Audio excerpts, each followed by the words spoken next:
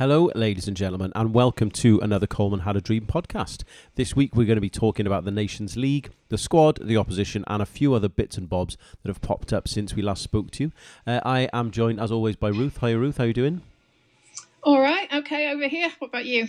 Yeah, not too bad, thanks. Not too bad. Busy couple of days, but looking forward to going to Belgium on Thursday and enjoying some light Belgian refreshments along the way, I'm sure, as well. We are going to obviously talk about the game against the Belgians, the Polish, and a few other things that have popped up during the week as well. We'll start, Ruth, by looking at the squad announcement, which was the big news of the week, if you like. Obviously, there were some new names in there in the terms of Luke Harris, and since the squad was announced, Jordan James has also been called up as well. What do you think of their inclusion? Because I suppose those two names are the big standouts, if you like. Yeah, I mean, when you're looking at a squad of 28 and some injuries looming. We knew Ramsey and Wilson were going to be missing, and then obviously Joe Allen and Ben Davies have pulled out. So I don't think there's any surprise in seeing some very much fringe players coming in, next generation players coming in. I think it's encouraging that someone like Jordan James, I think he's another interesting case, a little like David Brooks was, where he's almost been encouraged to spend some time with the English youth system and our youth and under 21 system, and seems to be plumping for us. I mean, nothing's definite yet, but I think that's another encouraging sign, isn't it? We've said often that once you can get some of these dual, triple qualified players kind of in the system and feeling valued with the system, we seem to be pretty successful at drawing people in. So I think it's just an encouraging step on hopefully what will be, a continuation of his involvement and James's involvement. But I don't think there's particularly anything contentious in the squad. I think the fact that Tom Lawrence is injured has kind of saved Rob Page having to really consider whether or not he draws him back in. I mean, I think it's difficult to not pick a player that's potentially playing in the Champions League, which he would have been without the injuries. I think it would be very hard to not draw him back in. But I think Page has been saved from that decision. I suppose the one weird one, and we've discussed this before, so I don't want to labour it again, is Tom Lockyer's absence. I still find that a strange one. Yeah, I agree with you.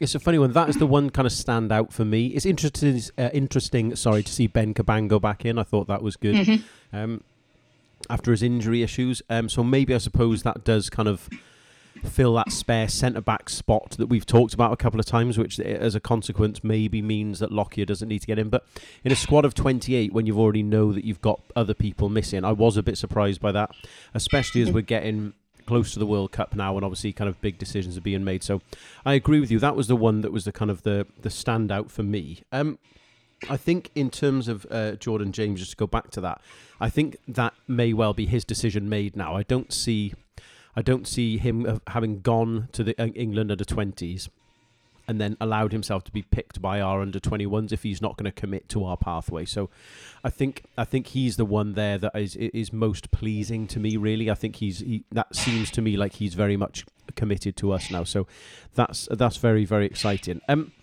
I think I'm not going to go down the Lawrence route again. I've said that a million times. I can't be bothered. But I do think the one interesting omission, just in terms of our situation, especially as it looks like Bale won't be playing against Belgium, was potentially Ryan Hedges, who's scoring goals in the championship.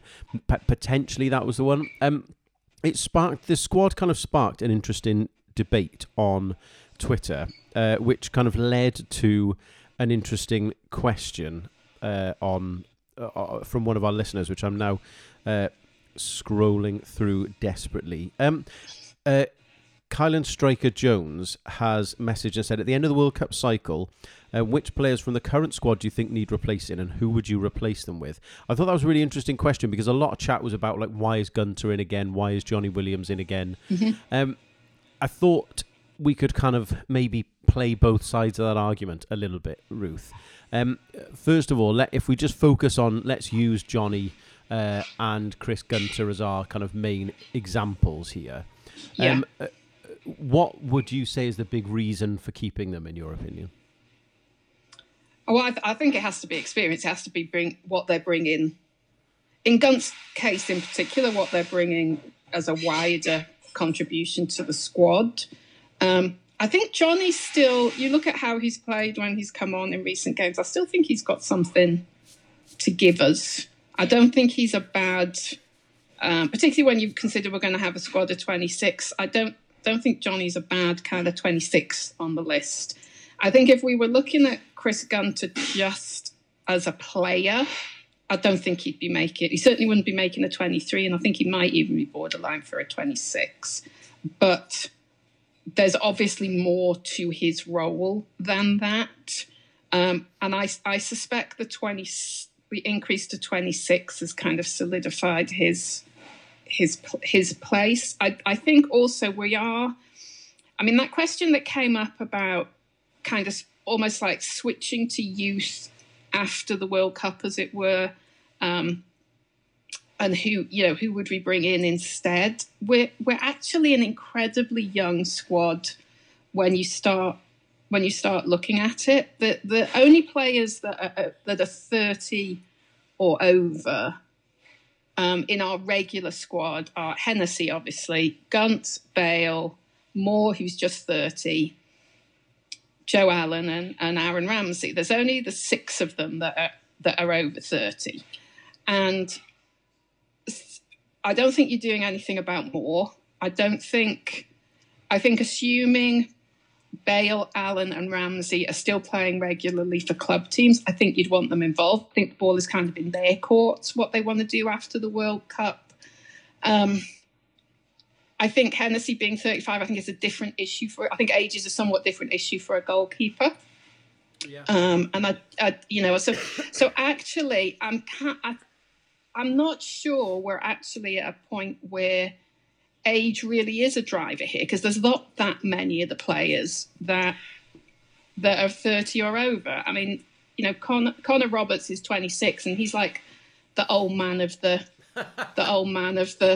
back line. When we haven't got Ben Davies there at the minute, but and I think I'm not sure there is actually perhaps the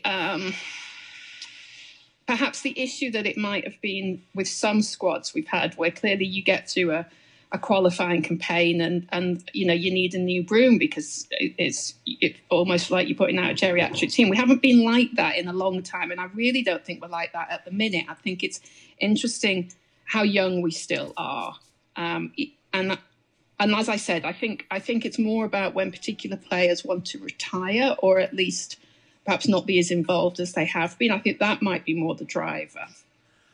It's interesting that I would say there's 2 things I would say. The first thing is, I think Gunter should be in, and I do think that his main reason is that the alternative that would come in instead of him, I don't really know who that would be, and I also don't think they would be significantly good enough to make a difference, because whether we like it or not, Gunter can play that right side centre-back, and he can play as like a wing-back. Is he as good or effective as he was in France in 2016? Of course not. But I also don't think anyone can give me a name or an answer for who would replace him. So I think what he brings on the flip side of that coin, in terms of his experience and our obvious love for what he does, means that he still holds a tangible value to that playing squad. I think Johnny Williams is the one who is now playing at a level where I just think I'm just not sure. And I think we've got young, exciting, attacking midfield players coming through. He's the one I think would be most at risk, but I also think that you'd be taking a bit of a gamble, for example, not taking Johnny Williams, but taking someone like a Rabi Matondo or a Ruben Colwill. I appreciate they're not exactly the same player.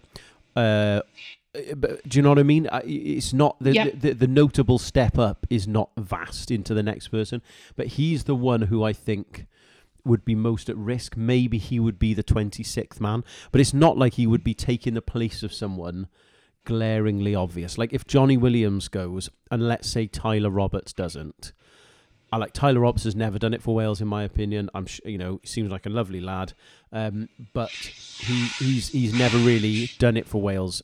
I don't think. So if the choice is between him or let's say Tyler Roberts, then I think taking Johnny Esther is the way to go, just because of what else he brings. Yeah. In terms of answering the question, I think I don't really like doing this because I don't like him, but I think there's some stuff that Ryan Giggs did, which I think in maybe five years' time, we may look back again, as we did with Brian Flynn and John Toshak and that type of stuff, and say, oh, bloody hell. Because if you look back at the Nations League campaign before this one that got us promoted, we played a lot of that campaign without our big name players, if you like, and there were opportunities, especially in midfield, for players to come in, and they came in and they did well and they didn't make mistakes. So now someone like Dylan Levitt is in and out of the team, in and out of the squad. He's still got enough experience from that campaigns so that if Joe Allen goes, it's fine, because we've now got someone like Levitt, who I still don't think is a finished article, and we've got Morel and a few other of these players who were blooded in that tournament and has made a real positive impact, and we didn't actually notice. I appreciate it's obviously different if, let's say, Gareth Bale retires, but with that said, I think we've also got James and Johnson and Moore, and then a selection of other younger players. Kem Campbell, if he decides to come to us, and again, I'll mention him in another question in a sec, but those sort of players who can come into the squad and have come into the squad and made a tangible difference. So obviously it would be heartbreaking to lose Gareth Bale, but what he is replaced with is still not, because he's not Gareth Bale of 4 or 5 years ago. He's just Gareth Bale of now. He's becoming more human. Then the drop off isn't as big, in the same way that Aaron Ramsey, as much as I love him, what he is able to reproduce playing for Wales because of his age and fitness issues and whatever, if he drops out, the next person on the line is actually not as bad an alternative as it would have seemed a few years ago. So I think it's a really interesting one. For me, I think the cycle starts in the next Nations League, whenever that is, whether we're in the top division or the second division. I think that's when the next cycle starts, rather than the Euros campaign. But I do think we very much are at that point now where I'm not sure how much longer it is in, let's say, Gareth Bale or Aaron Ramsey's hands. How long their starting place is still theirs for. At the minute it is, but I think we're getting to that point now where soon, and not a million miles away from that decision not being theirs anymore, unless they choose to retire, obviously. So it's a really interesting question that really made me think. I really like that. So thank you very much, Caelan, for that question. Can I just add, though, before you move on, I think there's an important factor here is that although we're youthful, we're not inexperienced. And I think that goes back to, that last couple of games of Chris Coleman, that famous night in Paris where we had all those debutantes, and obviously what Giggs and Page have done since. The fact that you've got people like Ampadu and Mepham who are well into the 30s of caps already. I don't think this is something to be fearful of. Both from what you were saying in terms of we've actually got some damn good young players, but we've also got some experienced young players as well. And I think those two facets together mean that this changing of the guard, which, as you say, is going to come, this changing of the guard isn't the fear that it might have been previously. Yeah, I totally agree. On this, Damon John has asked, with these big names we're talking about, they're missing. Who do you think is the biggest miss of the three? He also asks a follow-up question, which is, how scared are you? They're all injured with only 2 months to go. I'm going to answer the second question very quickly. And I know this might be I'm just playing in my own head a bit, but I'm quite glad that if they're going to pick up little niggles and have a couple of months off, that they're doing it now. If someone told me that Bale, Ramsey, etc., are going to have 6 weeks off now and then like a 2-week run up to the tournament, I would be absolutely buzzing with that. So I'm not that bothered about the injury side of things. However, to go to the question, Ramsey, Davis, Allen, who's the biggest miss for you, Ruth? I mean, if we're assuming that all three of them were at their absolute best, then it's Ramsey, clearly.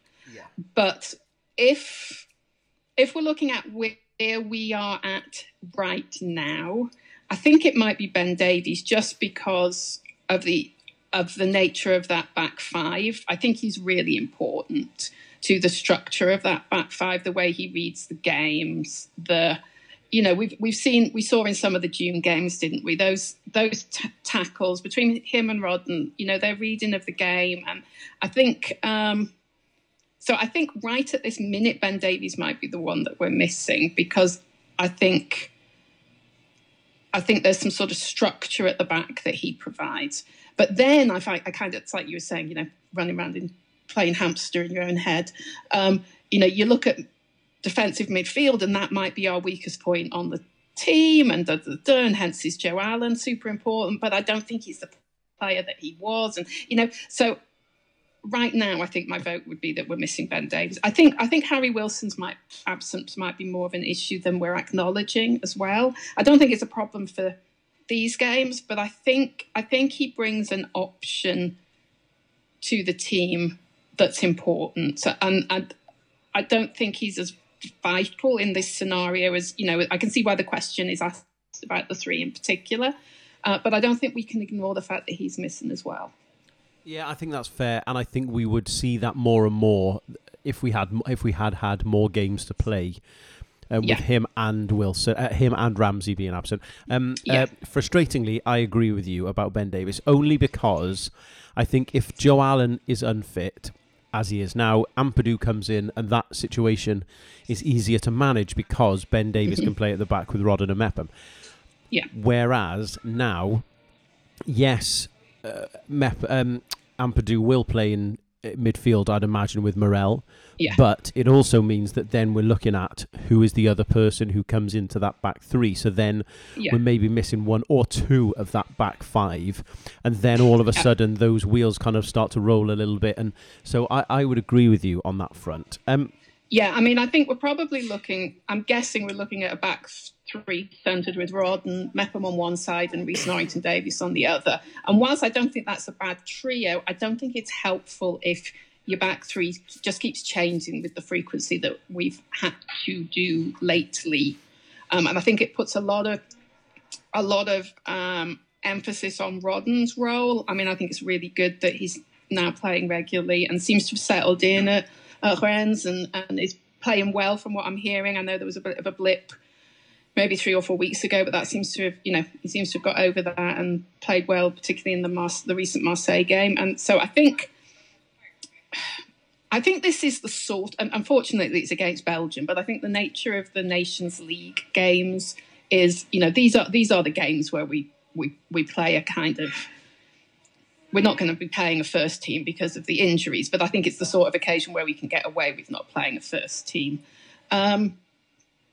There was something you said at the start of your last little bit that I've wanted to come back on. I can't remember what it was. About being scared that these people are getting injured. Yes. Yeah, I'm with you. I think we're not going to go from mid-August to November without people getting some knocks and some concerns. And I think I'd rather they happen now than November, obviously. And I think also the fact that people can effectively take 2 weeks off, be with their clubs, and just breathe a little bit. I don't think there's anything wrong with that right at the minute. I mean, if they'd have come to camp, I wonder how many minutes we might have seen anyway. Maybe they are actually better off just staying at home. Yeah, I think that's going to be something that's going to affect this squad, both squads, us, Belgium and Poland, as we go into this as well, in terms of who plays.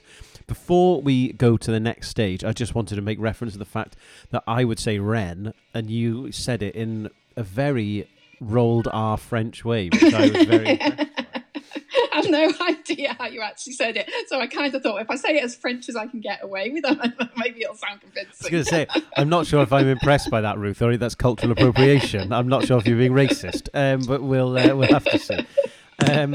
Let's move on. The irony is I'm not very good at rolling my R's, so perhaps I need to learn to roll my R's with a French accent and I can manage it. Well, there you are. You did it in such a soft and natural way. I was very impressed. Our friend, our mutual friend Laura, I'm sure, will be very impressed. Let's talk about the Belgium game. Now, before we start, I have a few kids in school, one of which is Belgian, who tells me that he listens to our podcasts. I do not believe a single word that he says. So, Ivan, this is for you, my friend. I just want to see if you do actually listen to this podcast and what you think. You need to give him a code word or something that he's got to come back at you with to demonstrate he's listened. I'm not sure it's sensible that I give the code word that I'm thinking of for Ivan. But anyway, let's move on. Ivan, I would love to know your thoughts on this if you are listening. Let's start with the Belgians then. I don't want us to go down the road of just blowing smoke up their arse, really. The Belgians are obviously a very good football team. We know that. We don't need to kind of hammer that point. I think the thing that I wanted to talk about looking ahead at this match is more where we think we can get at them, because for me, I think defensively they're not as strong. I think they're relatively slow, and I think we have some fast players who can affect them. I also think, given this is the stage that it is of a Premier League season, and obviously Serie A and whatever else, that I'm not sure that it's in Belgium's best interest to kind of go strong here. I think it'll be a good time for fringe players to get some game time, and whilst those are still good players, I think it will be a good time for them to kind of rotate a little bit and play a little bit less football for people like Kevin De Bruyne, let's say, who who've played Champions League, Premier League, So I also think there's a part of that as well. So before I waffle on even more, what do you think are the big kind of gettable areas, if you like, from the Belgians? I'm with you. I think of the two games, they're obviously playing the Dutch at the weekend. I think that game against the Netherlands is the more significant for them, having lost 1-4 at home in the June reciprocal match. So I think they probably got something they feel they need to sort of lay on the Dutch. And so I think if they're going to put out their genuine starting 11, I think it's more likely to be the game in Rotterdam than the game against us. So I think that might help us. Martinez seems a little concerned about his defensive line. He called up Denier late, and another uncapped player called De Bast, who I don't know anything about, but I thought it was interesting that he was calling those two up late. So he must have concerns about the fitness and the readiness of his proposed back line. I think that's obviously where we can go at them. They're not as strong at the back as they were. If you think about our game in June, we probably ended up looking like the away team. They had the possession, but you could make a case that we had the better chances. At least in the first half, we had the better chances, going at them on the break, set pieces as well. And I think that's probably how we'll end up playing on Thursday as well.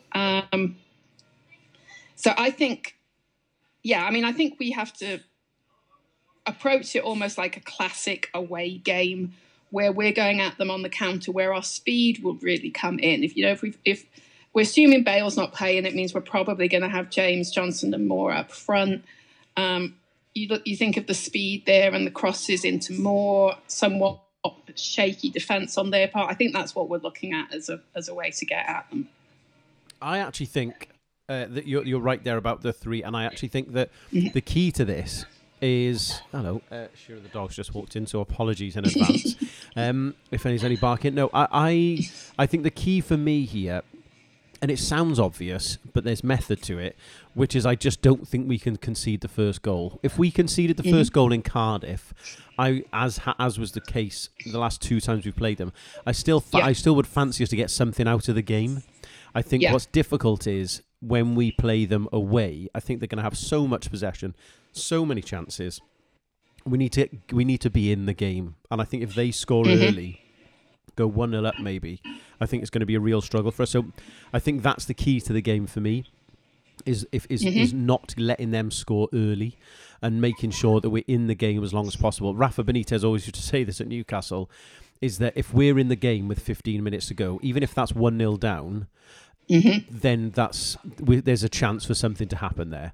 And I think we kind of need to approach it that way as well, where even, it's just we can't concede early.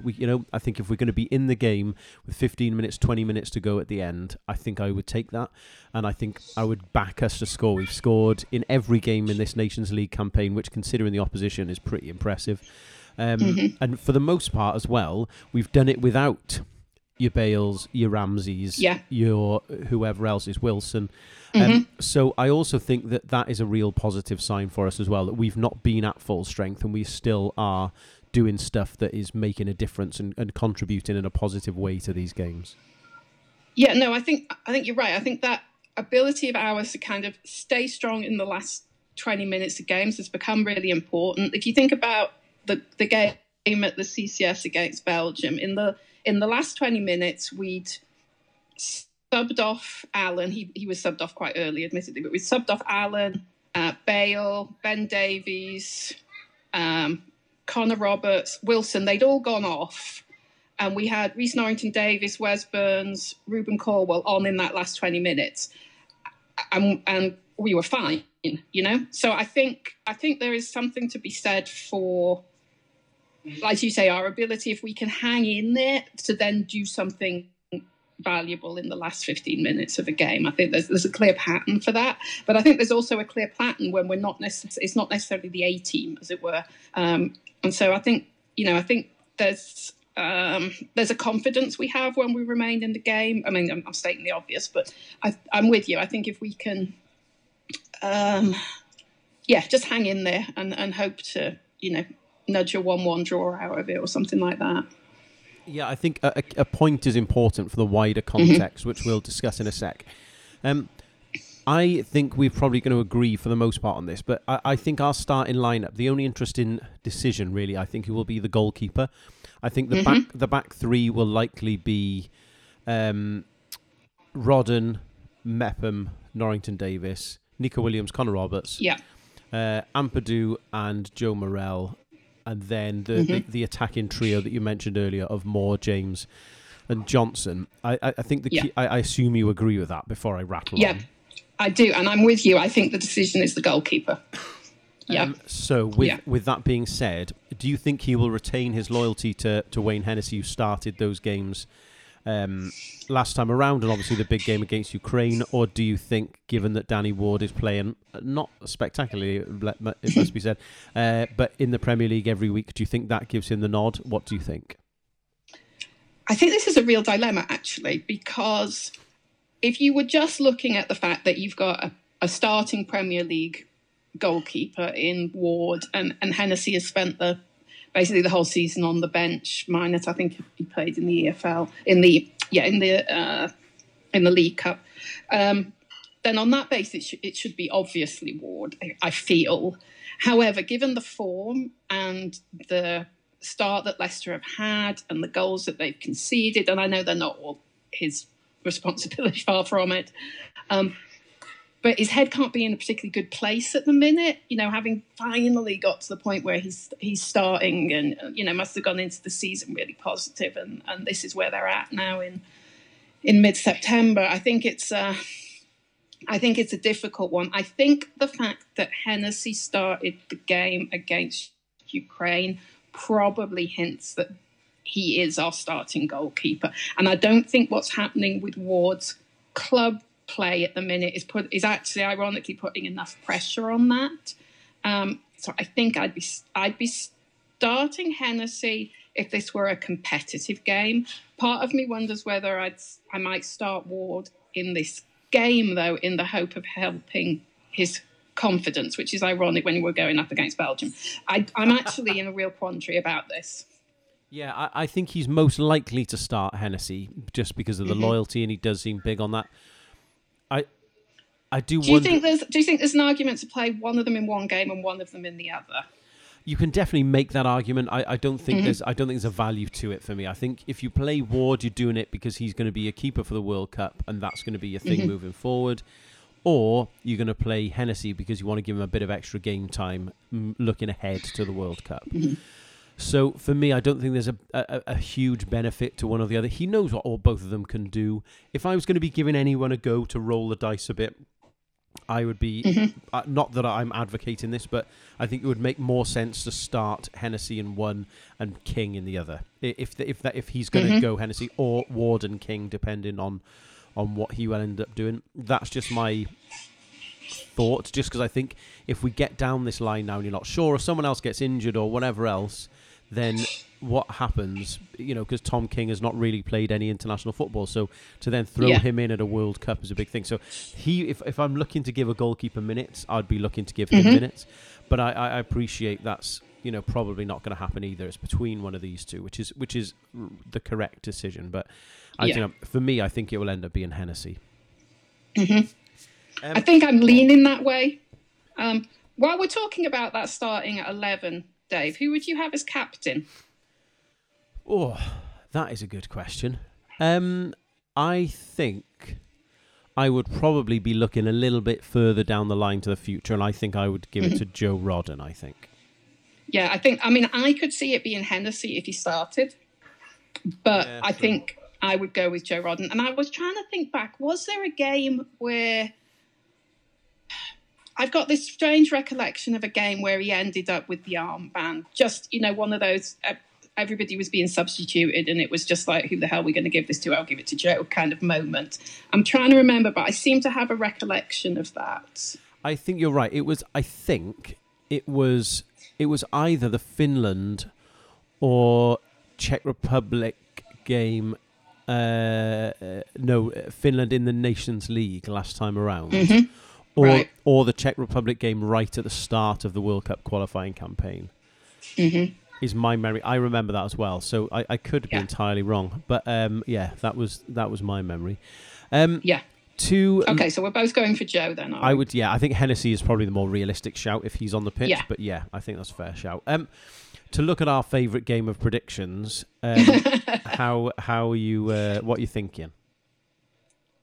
I think I'm going to go for a 1-1, but not with any real confidence. I wonder whether it might be a kind of bit of a nothing game, strangely, like no one really wanting to go in hard. The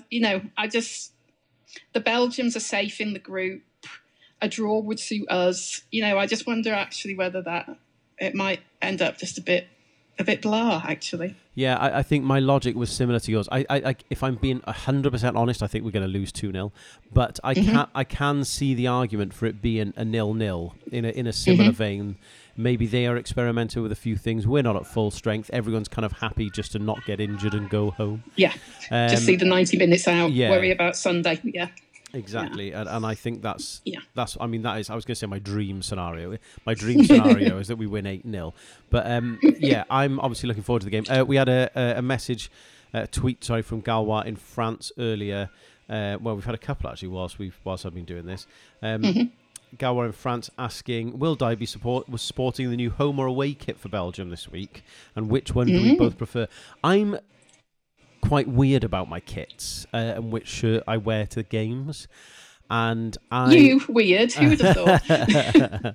Very unusual. I don't really like wearing, with certain exceptions, the most current kit to the game, and it's not because I'm like trying to be cool or like I've got the old one so I'm trying to be retro. I feel a bit weird doing it. I don't know why. So I'm not going to wear either of them, which I appreciate. It's probably not the answer to the question you wanted. I do prefer the away kit of the two. Have they arrived, your two? Yes, they have arrived. They're lovely. The home kit is nicer than I thought. The design is growing on me, actually. I have to be honest. I've seen more and more of it. No, mine is, God knows, somewhere in the middle of the Atlantic. I think I do like the home one. It is I like it more than I thought I would. The only thing is there's like a green stripe from under the arm all the way down that I don't really I don't really like the shade of green that it is, and I'm not sure it fits with the rest of the kit, which I appreciate is, again, a bit of a weird thing. But yeah, that's my only thing about that. But I do, it has grown on me, but the away kit is absolutely lovely. The only issue is, as my mate Ant pointed out, but when he's arrived, that it's quite like a thin material. It's quite see-through. Right. So for someone who I would, someone like me, who I would not describe as being, let's say, muscular, I'm not sure how quite attractive a look it will be on the larger, hairier gentleman. But there we are. We'll find out in the heat of Qatar how good it is. But yeah, of the two, which maybe that's the thinking. Maybe it's designed to be nice and breathable when you're in Qatar. yeah, maybe. Let's pretend that's true. Of the two, which do you prefer? I like the away one, which is unusual actually. But I think the extra chevroning and the colouring on the collar, I think those are just interesting touches that put it above the red one. Yeah, I can see that. Definitely the underarm bits are lovely. Mike Jones has asked, where's everyone drinking in Brussels? Well, a friend of mine, friend of ours, Jamie Wilkinson, he used to live in Brussels and has given me what he describes as his perfect Brussels beer crawl. So I will post a few names on Twitter in the next day or so. One of them is a former brothel that has been turned into a bar, which strikes me as an excellent spot to go and enjoy some light refreshments pre and post match. Oh, Shearer agrees. Yep, he does. Yeah, loves a trip to the brothel. Oh God, why have I said that? I was going to say loves a trip to the bar, but there you go. But he's correcting you. Yeah, all right. He is. Yeah, he does prefer the brothel, it seems. Anyway, looking ahead to the Poland game, obviously a very different game in terms of our ability to win it, but also what it kind of means to both teams. Ultimately, it's a shame, really, that these two games aren't the other way around, because this is obviously a big game for us in the context of staying up. In the same way that I feel like the Belgians and the Dutch playing, they would prefer it to be the other way around as well. So it's it's a bit of a shame in a way that it's fallen this way, right? Yes and no. I mean, I can see the plus in the sort of decide a game on Sunday with the Poles, almost assuming their result with the Dutch goes the way we want it. I suppose I'm with you. I can see. I don't know though. You see, because I think at least we'll go into Sunday's game understanding what's going on. That obviously their result in Rotterdam is going to be key. We got to hope they lose to the Dutch, ideally. I don't know. I mean, I don't think it makes a lot of difference, actually, Dave. Oh, well, sod ya. Their recent results are kind of interesting, really. A real mixed bag. They lost to the Belgians 1-0. They drew 2-2 to the Dutch, but they've also lost 6-1 to the Belgians, as well as beating us with those later goals.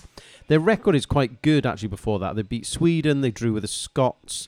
But before that, it goes start to rocky. They're kind of a weird team, I think, the Poles, in terms of what they're capable of, because they've obviously got some really good players. But if those good players don't fire, again, very similar to us, they're a very beatable team, I think. Yeah, I would agree. I mean, I think their 2-0 win against Sweden, that's, obviously that was back in March, but that was their one playoff game, wasn't it? And I thought they were pretty impressive in that game. The 6-1 defeat to the Belgians is interesting. I think that kind of plays to what you were saying about if they're not firing, their kind of heads go down, and they that game got away from them very quickly. Yeah. I think that goal difference might end up being really important for us. We've got to make sure we don't get thrashed in Brussels on Thursday, because at the minute that 6-1 is playing for us, as it were. Yeah, I think I'm with you. I think they were a little hot and cold. It'll be interesting to see, if they come into Sunday's game knowing that a draw might be enough to keep them in the A League. I think it'd be interesting to see how they approach it. But I think we're eminently capable of beating them at home. We came very close in the June game away, and we were really unfortunate not to get something out of that game, particularly when we consider the 11 that we fielded. So I think we've got every chance to get some of the CCS. Yeah, I agree. Our home record is great. They are gettable. They can ship goals, as we've seen in those previous games there. I think the thing for me here is I just think we've just got to go and attack the game. And I think that might be how we attack it might be necessitated, is that the right word, by what happens, obviously, on Thursday. But I think it's a game we've just got to go for. I think there's no point kind of diet. There's no diet. We shouldn't be dying wondering. And I don't think we should really be, rotating too much either here. I think it would be important for us to stay up, just from a financial, but also I think it's important that we're testing ourselves against these big nations on a regular basis. And we've certainly shown, bar 2 silly late goals against the Dutch, that we're more than capable of being in this division. So I think... I think that's really, really important. The only flip side I can say, were we to go down, being negative as always, is that if we did go down, it does allow us that cycle that we were talking about to kind of happen in a more comfortable environment. Like if we need to play France and Germany or England or whoever, and we're trying to blood some youngsters, then I think that's going to be tricky. Whereas if we end up doing that against... I don't know, I'm just trying to furiously scroll through now and see who's between, Ireland, like the next League B is Ukraine, Scotland, Ireland, Armenia, Israel, Iceland, Albania, Russia. Like if we're going to have to rotate and experiment with players, I would quite happily do it against Armenia than I would against France. So there is a relative upside, if that's the right word, to getting relegated as well. Obviously, I want to stay up and I think it's important, but... I do think that it does give us a bit of wiggle room in the future as well.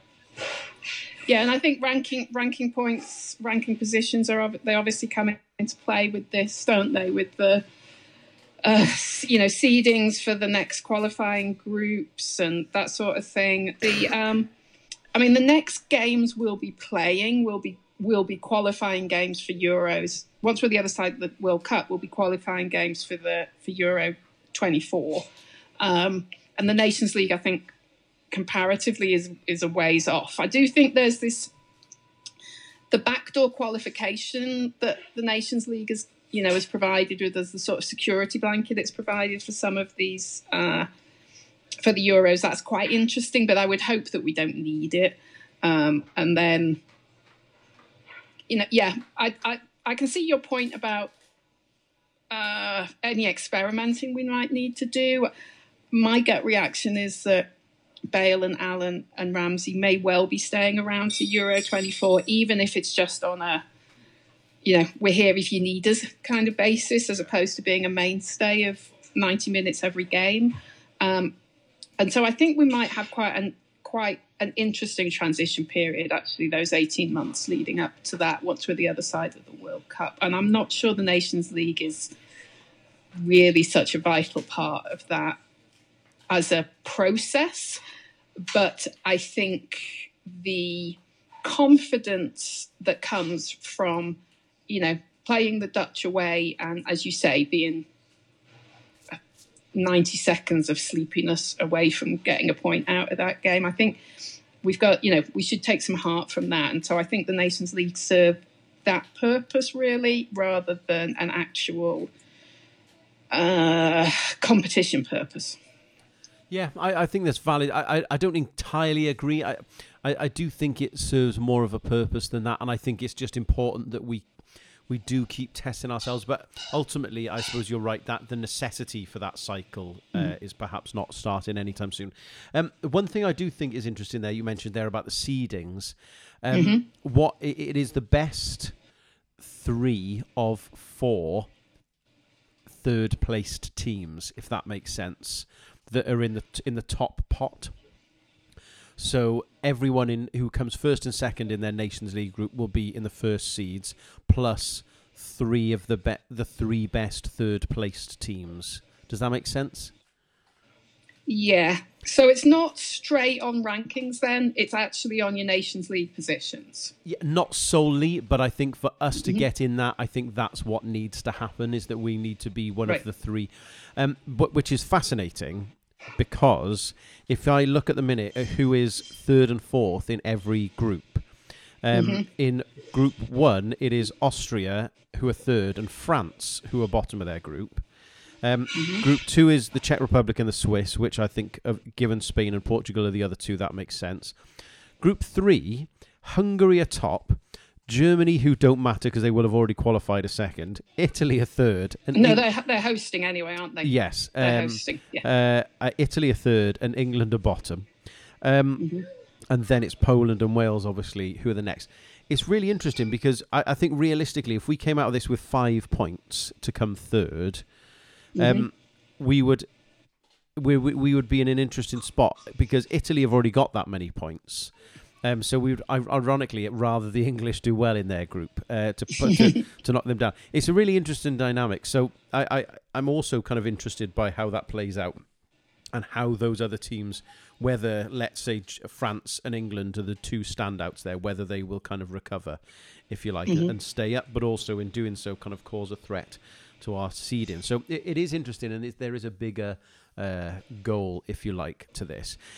Do you think that we will line up in a similar way against the Poles than we will against the Belgians, or do you think we might rotate, injuries not being an issue? I think we'll be pretty similar, actually. As you say, assuming there's no knocks that people are carrying, or someone doesn't have an absolute mare on Thursday. Yeah. I think it would be very similar, because that probably is our best 11. I mean, you'd add Bale in, wouldn't you? Assuming you can for Sunday's game, but otherwise, I think it is the best 11 we can manage from,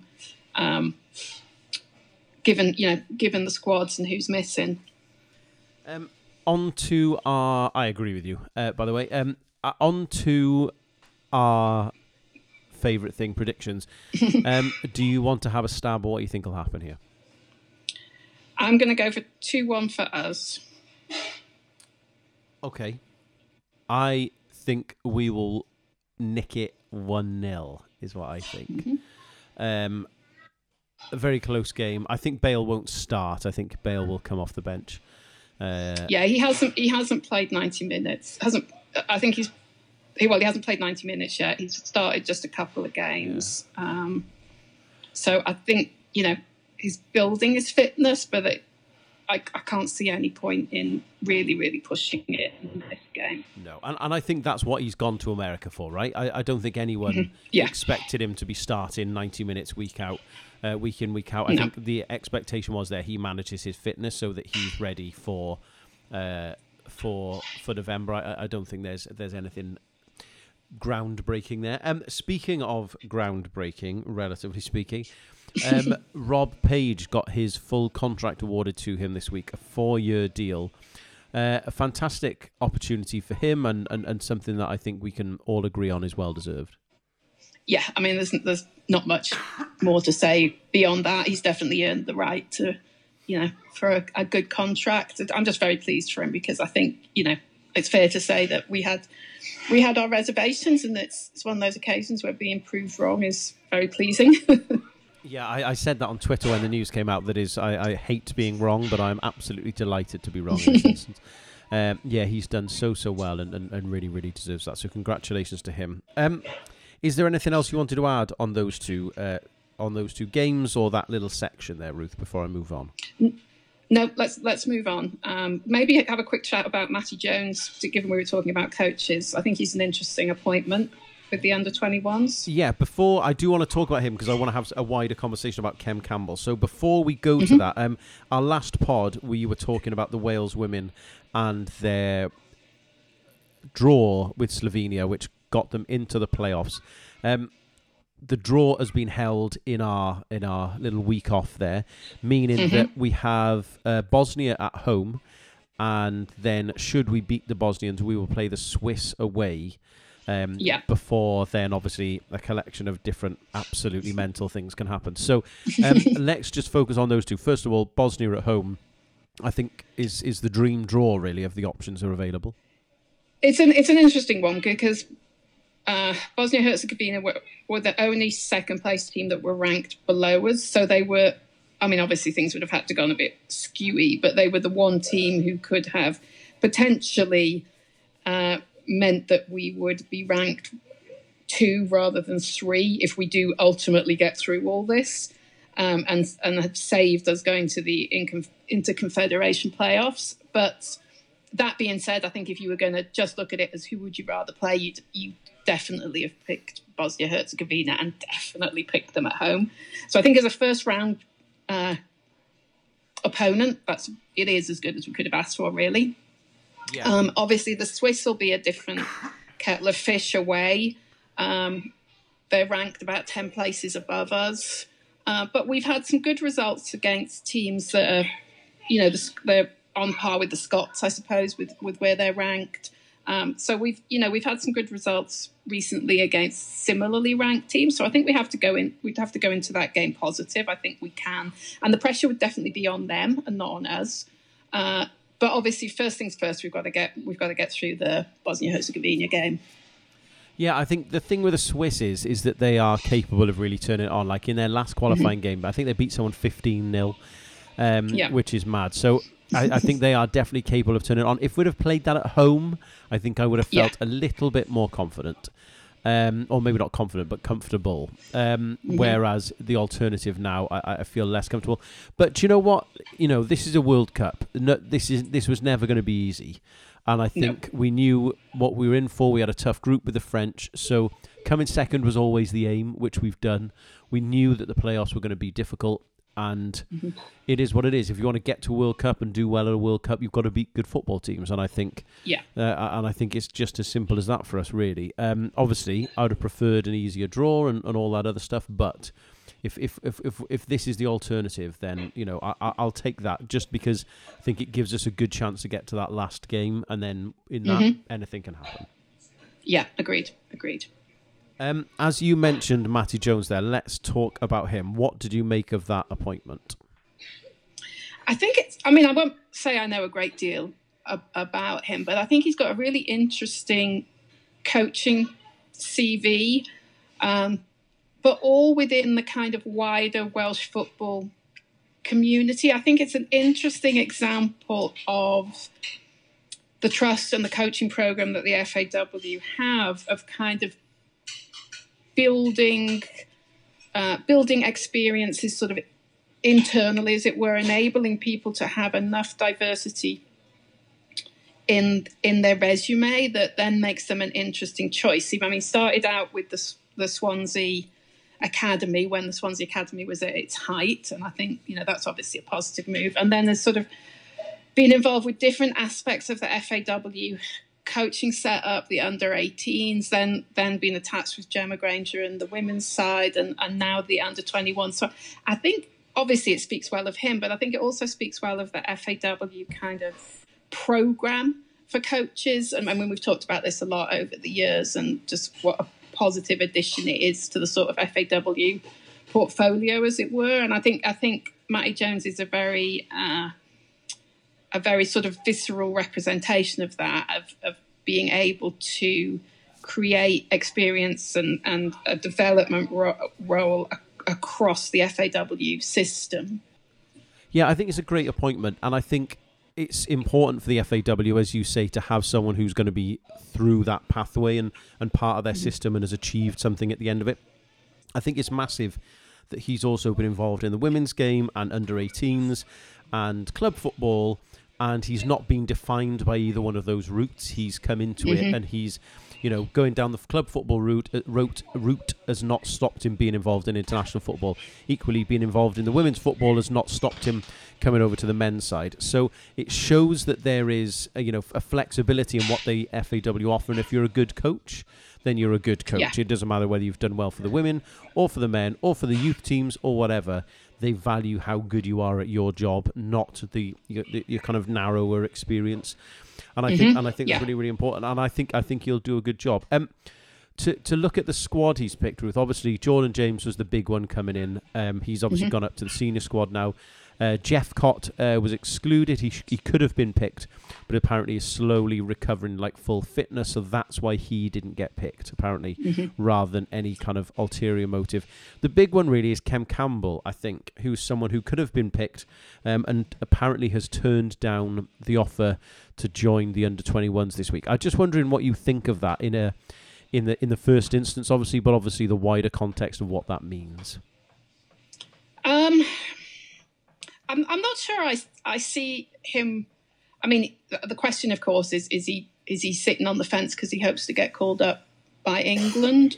If that's his hope, then I don't think I don't think that's an issue. I don't think there's a problem if Kid A, in his heart of heart, wants to play for Team X over Team Y. I think let him go forward with whatever his aspiration is. If that means he's not interested in standing up for us, fair enough, because that's not where his heart is. If what he's actually doing is just wants to concentrate on his club, properly breaking into the Wolves team, I think that's a slightly different argument. I think we discussed in the last pod, or maybe the one before that in my mind, getting involved with a national team, even at under 21s, is a kind of positive thing for your resume. So I think I think it fundamentally depends on what his motives are. If he actually wants to play for England, then good luck to him. If what he wants to do is consolidate his position at Wolves, I'm not sure that this is actually the best thing for him to decide not to get involved with the national team. Yeah, it's a weird one, isn't it? Like, I personally understand that, right? Because if you're young and you've been told that you're on the brink of getting into a Premier League team, and a good Premier League team at that, do you want to, jeopardize that and the riches and everything that goes with that to go and play 2 games for Wales under 21s? If you we all love that. You and I would snap someone's arm off to go and play football for Wales, but that's also because it's our dream, and these people are living that in reality, and I think all of a sudden your dreams and your goals and your aspirations switch at that age when he might still be waiting for that first big paycheck. Like, he could get injured tomorrow and never get that. So I do understand it, and I do think just because in this instance that he's prioritised his club stuff over his international career, I don't think means that he doesn't want to play for us. It might mean that he wanted to play for England and he's keeping us on the back burner. But I personally don't think he does that. And I think we're also kidding ourselves, as much as we want to believe it, if over the years we've thought, we're ignoring the fact that definitely players will have made decisions to benefit their club career over their international career. And some people do it overtly, like Ryan Giggs, and others, and I'm not digging Aaron Ramsey out. I totally understand it. He went to Juventus. He wanted to play. There's some friendlies, whatever. He didn't want to play. And on Nation League game, he probably don't want to play. And so he had a bit of a knock and thought to himself, is it worth me pushing myself through this to play for Wales when I want to get in the Juve team? Probably not. Could Ben Davies have played in these 2 games if he really, really wanted to? Probably. But he didn't want to jeopardise his club spot, knowing that there's a World Cup coming down the line as well. So, I do think we've also got to take those rose-tinted spectacles off a little bit when we kind of talk about these things.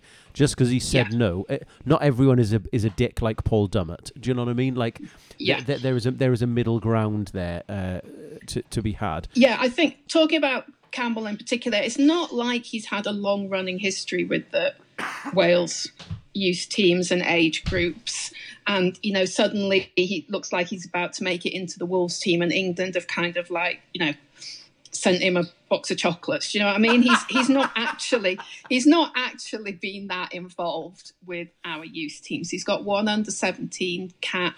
I think the last involvement was a good 3 or 4 years ago. So it's not like we've built a relationship and he's turning his back on it. It doesn't sound like there's a huge relationship there anyway.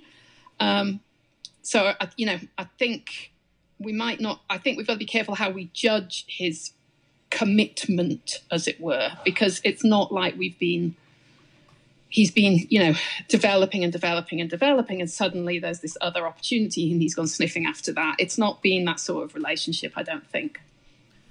Oh, I knew we should have given him a box of fucking chocolates, Ruth. If that was all it took. Someone get on Twitter to Matthew Jones right now and see if someone can get Kem Campbell a box of milk tray. And that'll solve all his problems. To stick with the under-21s theme very briefly, because we have talked a lot here. Dan Pritchard has asked, after Allen, Ramsey and Bale, who do we think are the next three players coming through the system that will take over? I think it's a really interesting question because they're three different positions as well, really. Like a box-to-box type midfielder, who's going to be the next creator in Ramsey, and equally, who's going to be the next kind of goal-getter and whatever else that could replace Bale. I think there's some obvious answers. But which I think I would like to perhaps see a clear of, which does make the task a little bit more difficult. So I can't just go Ampadu, Wilson, Johnson. No. But you can, but that renders the question pointless. I just thought it might be interesting to kind of mull over a couple of others, because Jephcott, for example, is someone who has definitely kind of faded a little bit in terms of what he's, he was on fire for that little spell a while ago. And that has kind of faded a little bit. So is he going to be the next one? Obviously, the other names that kind of jump out to me are Luke Harris. I always laugh at that because when I used to coach football Sully many moons ago, and there was a kid called Luke Harris who played for me. It's not the same one, obviously. He then went on to play for our five-a-side team, and because he was the youngest kid there, we called him Luke the Kid Harris.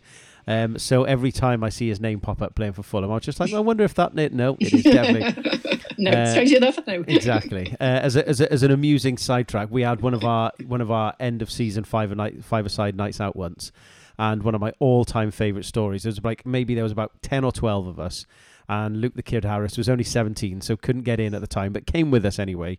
And we went to a bar in Cardiff, Gassy Jack's, and as we were walking in, the bouncer was like, "All right, lads, how's it going? All right, lads, how's it going?"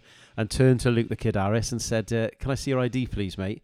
And someone else stepped in front of him and was just like, yeah, no problem. Here's my ID. I was just like, no, not you, mate. The lad behind you. And then a second person jumped in and just went, yeah, no problem. Just like, no, neither of you two. The third lad, the dark-haired lad. So I stepped in. The one that looks about 12. Yeah, exactly. And then I stepped in and was just like, I'm the dark-haired one. Here's my ID. I was like, no, none of you four. This lad over there.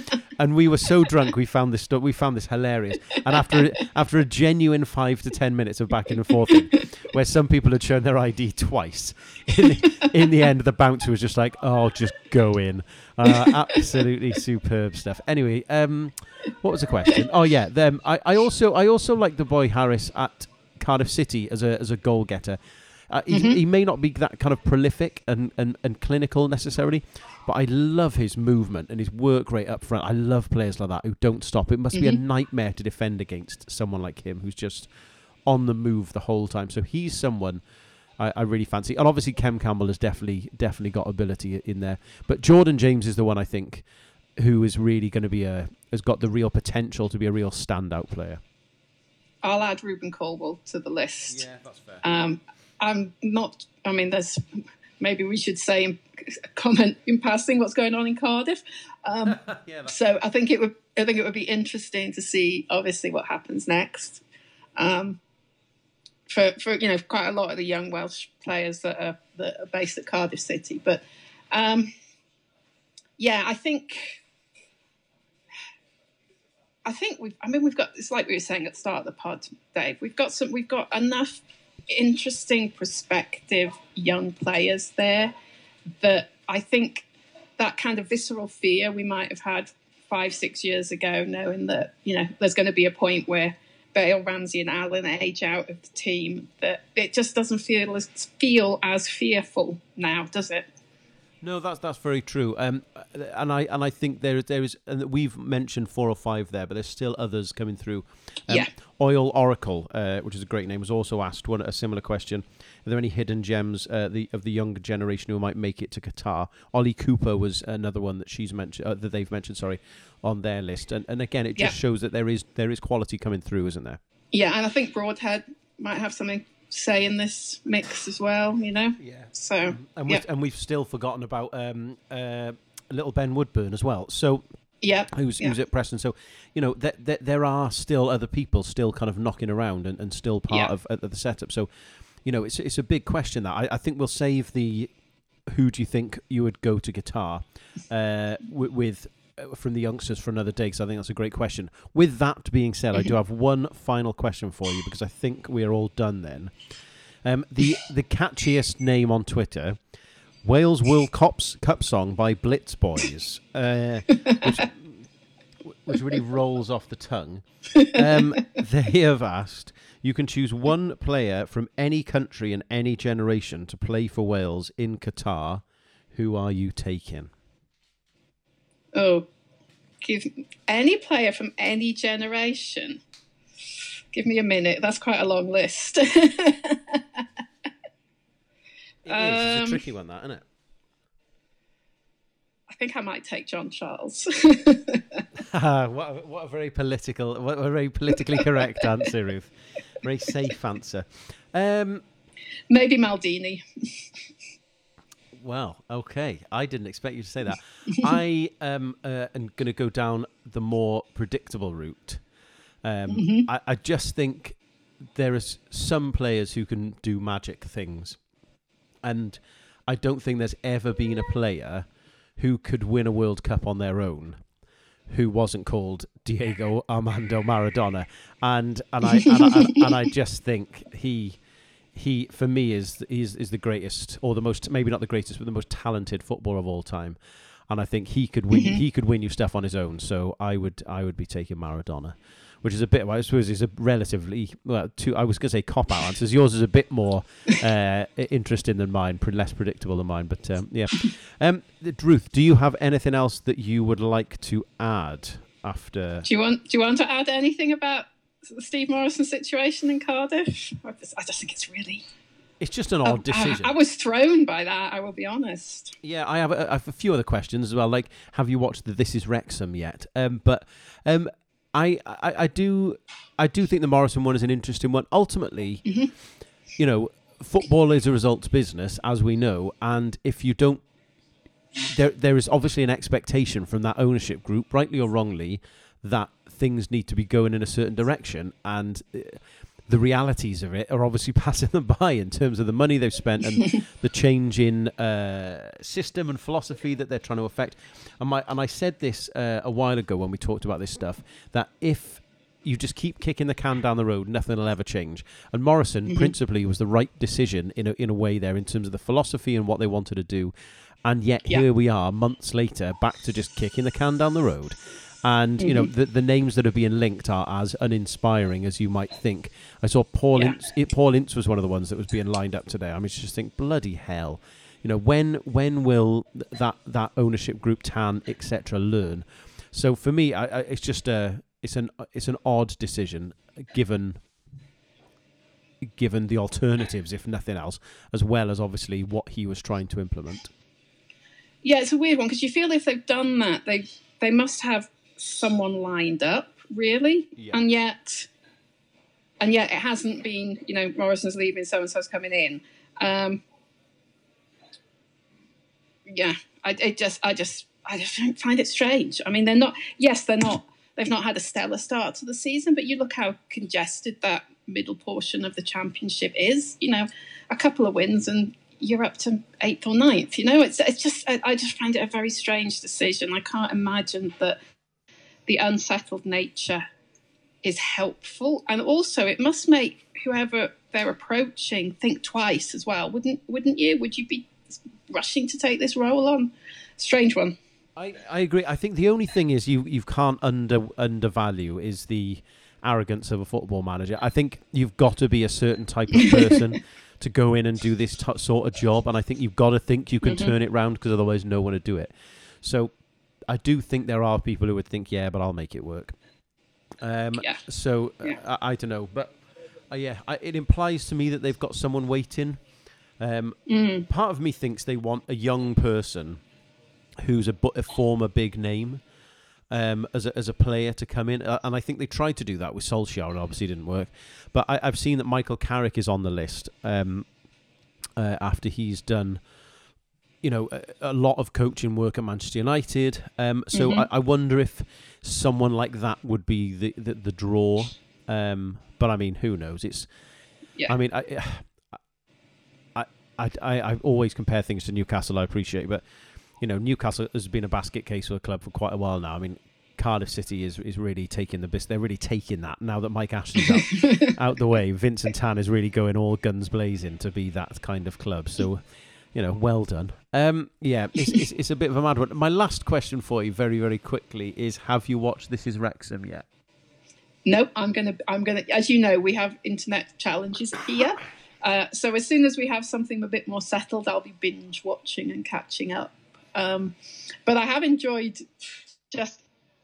it's not often, but just catching sort of snippets of the coverage over here and the advertising that's going on over here and the drops in the billboards and adverts and snippets and all that sort of thing. It's getting people's attention. I think that shouldn't be underestimated. Yeah, it's fascinating, really. And I've watched, I think we've watched 5 or 6 episodes now, and it's a great watch. I have a few questions. There's very little actual football. Consider it's a football documentary. Yeah, it's a soap opera, I think. Yeah, really, basically, yeah. It's like I don't know, what's that show? Oh Christ, the Made in Chelsea, where it's like fake reality TV, and every now and again there's a football match at the end of it. But they come across so well, and seem very genuine and real about all of this. I think the comments on the language are great. Which I think, and that they kind of take the piss out of themselves within that as well, which is very good. I think the thing for me that they've really captured, and you can tell that they are filmmakers rather than football people, is they've really captured the stories of people well. And there was an episode I won't ruin for you that we watched last night, which was centered about the song that has gone with it, and it was really quite moving. And you talk about. I always say to people who ask me why you go into Belgium for a day to watch effectively a meaningless match. It's obviously you want to win, and obviously that's important, but also the majority of this stuff is you do it for the people, you do it for the day out, or the people you haven't seen for a while, or to visit a new place, or people talk about the football family, but that is why you do it. So that is brought across really, really well, I think, in a couple of the episodes. And yes, the football side of it is not that exciting at this point, but the realities of what it means to be a football fan in a club that have very much had their struggles, in the last 20 years or so at least, is fascinating, really. So I think they've done that element really, really well. So I would very much recommend it. Okay, I'm looking forward to it. Like I said, I'll be a binge watcher. Yes. One weekend coming up. I will give you I will give you a completely legitimate website that will help you. Yes, I think it might. I am obviously going to Belgium on Thursday. We're driving up on Thursday morning from The Hague. About a 2-hour drive, which we're looking. I'm not looking forward to the drive at all, but obviously looking forward to getting there and going on a little pub crawl. So yeah, if there's anyone, I think I'm gonna take the flag as ever. So if anyone does see the Coleman Had a Dream flag, please do come and say hello ahead of the match. It should be a good couple of days. My mate Oz and Paul are flying here tomorrow, Wednesday night. So today, when you're listening to this. So yeah, really looking forward to it. I'm going to try and do, as we did for the Czech Republic game, some kind of some recordings on my phone as we go through the day, just because I found that quite funny last time. So we'll do that again. But if anyone does see the flag, please do come over and say hello. Final bit more admin just before we finish. If you have listened to this, please like and subscribe on any of the formats that we're available on. We're available on Acast, SoundCloud, Apple Podcasts, iTunes, Spotify, and a collection of other things that I can't remember off the top of my head. So please like and subscribe so you get us on a regular basis. Also, a big thanks to everyone, a few more people who have contributed to our buymeacoffee.com page, which is helping keeping us going at the moment. So if you are interested in supporting us to make sure that this podcast stays free, please go to buymeacoffee.com/Coleman Stream and you can support us there and keep us going. So that is the admin done for today. Thank you very much to those who have supported us most recently. We very, very much appreciate it. Yeah, can I just add my thanks to that as well? It really is. It's makes such a difference. So thank you to those folks that have reached in the pocket and supported us. Well, on that happy note, good luck to the boys on Thursday and Sunday. Very much looking forward to the games. Thank you very much for your time, Ruth, and we will speak to you all soon. Thank you. Bye-bye. Bye-bye.